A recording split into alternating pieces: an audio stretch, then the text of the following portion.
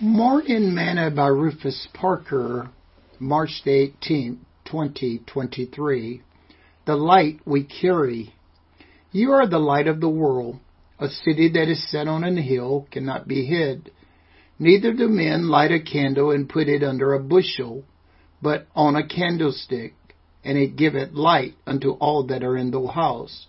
Let your light so shine before men that they may see your good works and glorify your Father which is in heaven.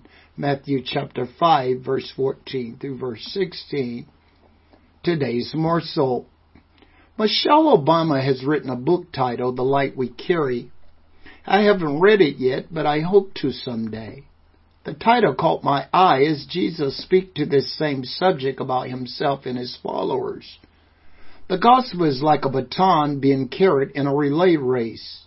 It must be held tight until it's ready to be passed to the next runner, and then we must pass it off carefully so that they do not drop it.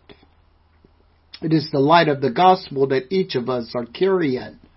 Our character, attitude, faith, and submission will determine if we carry it right or cause it to be diminished or extinguished. And if others cannot see Jesus on full display in our lives, then the light is gone out inside of you, and you have dropped the baton.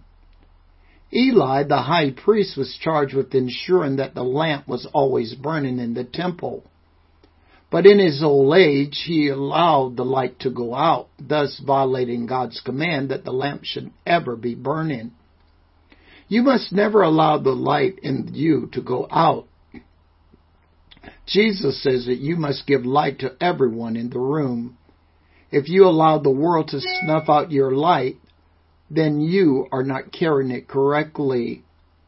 This light that we carry must be held high so that the whole world can see. You are called to be a statue of liberty. Sing this song with me today. This little light of mine, I'm gonna let it shine. This little light of mine, I'm gonna let it shine.